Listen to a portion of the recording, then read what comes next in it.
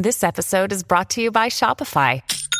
Forget the frustration of picking commerce platforms when you switch your business to Shopify, the global commerce platform that supercharges your selling wherever you sell. With Shopify, you'll harness the same intuitive features, trusted apps, and powerful analytics used by the world's leading brands. Sign up today for your $1 per month trial period at shopify.com/tech, all lowercase. That's shopify.com/tech.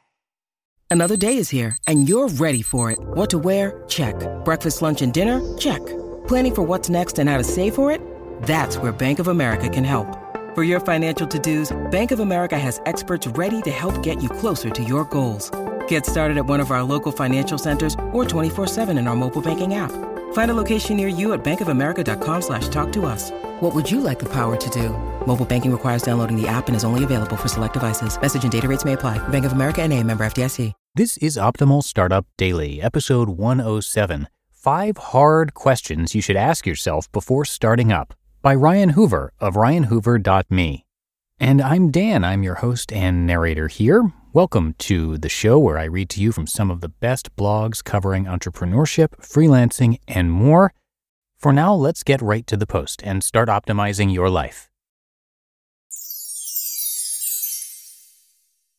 5 Hard Questions You Should Ask Yourself Before Starting Up, by Ryan Hoover of ryanhoover.me. Product Hunt began as an experiment, inspired by my desire to share, discover, and geek out about new and interesting products with smart folks. The 20-minute MVP was surprisingly well received. Turns out, I wasn't the only one that enjoyed the daily email, as more people subscribed and shared it with their friends. The positive feedback and early traction encouraged me to build it into a real product, so I reached out to my friend Nathan Bashaw, and we designed and built the product over the Thanksgiving break. What started as a simple email list of 30 entrepreneurial friends has expanded to an influential community of 9,000 and growing. But Product Hunt isn't a happy accident, and certainly not my first startup idea.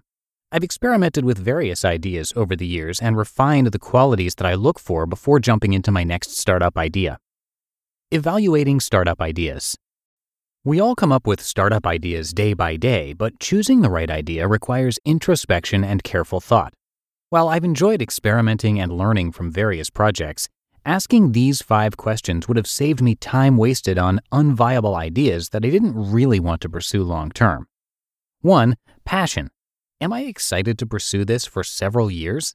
Despite the perception caused by demo days or product launches on TechCrunch, startups are never an overnight success.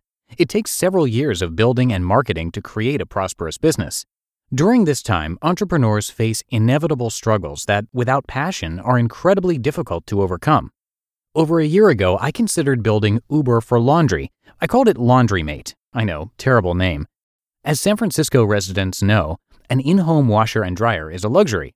Knowing how busy SF professionals are, I saw a need for a service like this, so I created a landing page to collect email addresses to measure interest and start a dialogue with potential customers.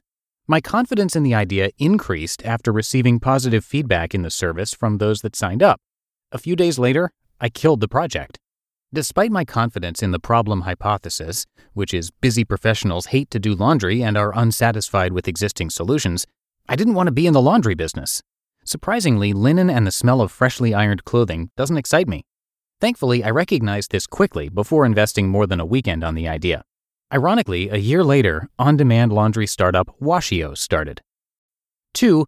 Pragmatism. Do I have the right skill set and team? I fully support ambitious entrepreneurs, but sometimes ambition and excitement blinds them from reality. We're not all Elon Musk. Wise entrepreneurs evaluate their ability and team honestly. A friend of mine once pitched an idea for a social restaurant discovery app. The concept was similar to Yelp, but with more emphasis on recommendations from friends. Let's assume people want a more social Yelp. Even if that were true, the product must be adopted by a massive audience to become a successful business. Not to mention, it would be in direct competition with Yelp, Foursquare, and other incumbents in a crowded space. Some entrepreneurs have the experience and capital to pull this off. With utmost respect, my friend who had never worked in a startup environment did not. Like many, he underestimated the level of effort, capital, and marketing required to succeed with this particular idea. I'm not advocating entrepreneurs to avoid swinging for the fence, but sometimes a base hit is the best strategy to score. Consider solving a smaller problem first before swinging. Be pragmatic, evaluate the market, and recognize your strengths and weaknesses. 3. Existing user behaviors. Are people doing this already? It's very difficult to change user behavior, let alone create entirely new ones. Most successful startups leverage existing behaviors, enabling people to do something they are already doing, but do it better or more frequently. Ev Williams articulates this best. Take a human desire, preferably one that has been around for a really long time, identify that desire, and use modern technology to take out steps. Rarely do successful startups drastically introduce new behaviors. Before Instagram, amateur photographers snapped photos and uploaded them to their computer to beautify them with Photoshop or similar photo editing applications. Another example, Joel Gascoigne wasn't satisfied with his current solution for sharing on Twitter and other social networks, so he created Buffer, a better way to share updates and links. Joel built it for himself, but also the millions of others tweeting, posting to Facebook, and sharing on the web. And another, mobile messaging app WhatsApp didn't grow to 430 million active users by changing people's daily behavior. Communication and desire for social connectedness is innate in all of us. The service simply made communication easier and more accessible. Once you've identified an existing behavior, you have to provide a much better solution than what they're doing today. As an active blogger, people often share my writing on Twitter, sometimes pulling quotes from the essay. But I wanted to encourage readers to share even more by making it easier. So I created Requote.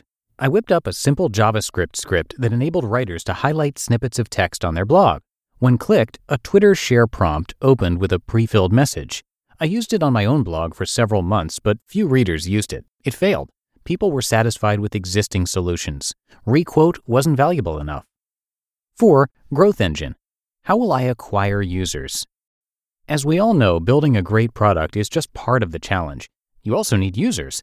Without traction, even the best products die on the vine. Go-to-market and growth need to be considered on day zero. Having a thesis for your startup's growth and an understanding of your business economics will help identify opportunities.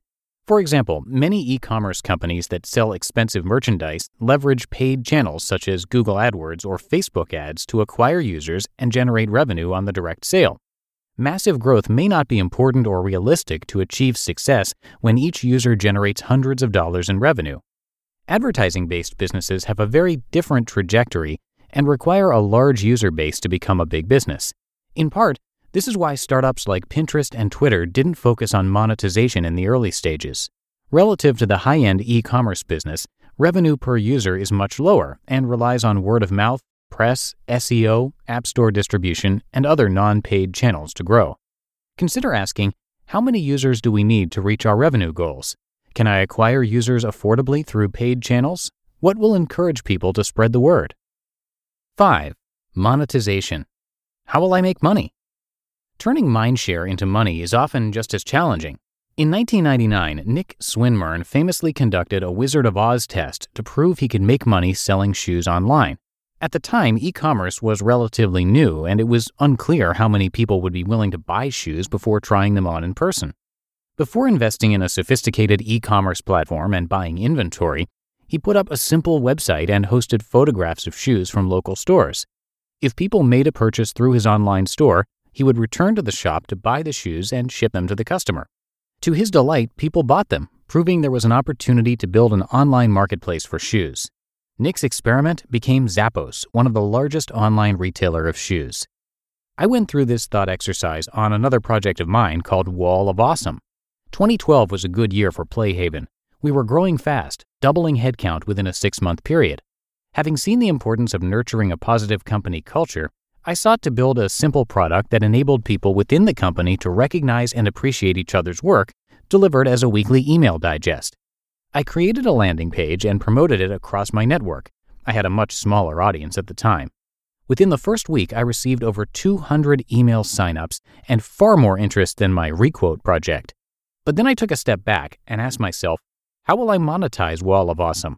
I recognized how difficult and slow it would be to convert companies into paying customers, especially when there's little to no direct measurable benefit from the service. The path to revenue was unclear, and I lacked the passion to sell Wall of Awesome to companies, so I ended the experiment. New creative monetization models may be an innovative advantage, but if unproven, they may lead to a dead end. Find a way to validate those monetization ideas cheaply, as Nick Swinmurn did, and learn from the success or failure of similar businesses. So, before embarking on your next startup adventure, ask yourself, 1. Am I excited to pursue this for several years? 2. Do I have the right skill set and team? 3. Are people doing this already? 4. How will I acquire users? And 5. How will I make money? You just listened to the post titled 5 Hard Questions You Should Ask Yourself Before Starting Up by Ryan Hoover of ryanhoover.me. When it comes to hiring, don't go searching for the one. Just meet your match with Indeed. Indeed is your matching and hiring platform with over 350 million global monthly visitors and a matching engine that helps you find quality candidates fast. Ditch the busy work. Use Indeed for scheduling, screening, and messaging. 93% of employers agree. Indeed delivers the highest quality matches compared to other job sites. And one of the things I really love about Indeed is that it filters out those incompatible applicants. So when you're hiring, the process is much faster and you only have to consider applicants that are already likely to be a great fit. And listeners of this show will get a $75 sponsored job credit to get your jobs more visibility at Indeed.com/startup. So just go to Indeed.com/startup right now and support our show by saying you heard about Indeed on this podcast. Indeed.com/startup. Terms and conditions apply. When you need mealtime inspiration, it's worth shopping Kroger, where you'll find over 30,000 mouth-watering choices that excite your inner foodie. And no matter what tasty choice you make, you'll enjoy our everyday low prices, plus extra ways to save, like digital coupons worth over $600 each week. You can also save up to $1 off per gallon at the pump with fuel points. More savings and more inspiring flavors make shopping Kroger worth it every time. Kroger, fresh for everyone. Fuel restrictions apply. And thank you to Ryan. He is the creator of Product Hunt. Product Hunt is a massive product discovery site, although not just products necessarily. And people upvote and downvote what they like, so kind of like Reddit, but for product recommendations. Definitely worth checking out that site. And Ryan also contributed to Nir Eyal's book, and Nir is another author that I narrate here on the show, so his name may be familiar to you. That book is called Hooked: How to Build Habit-Forming Products. It's been well-reviewed and also worth checking out. Ryan actually gives away the first chapter of the book on his site. You can visit ryanhoover.me for that and a lot more. But that'll do it for today here on Optimal Startup Daily. I thank you very much for listening and being a subscriber of the show. Hope you have a great start to your weekend, and I'll catch you back here tomorrow, where your optimal life awaits.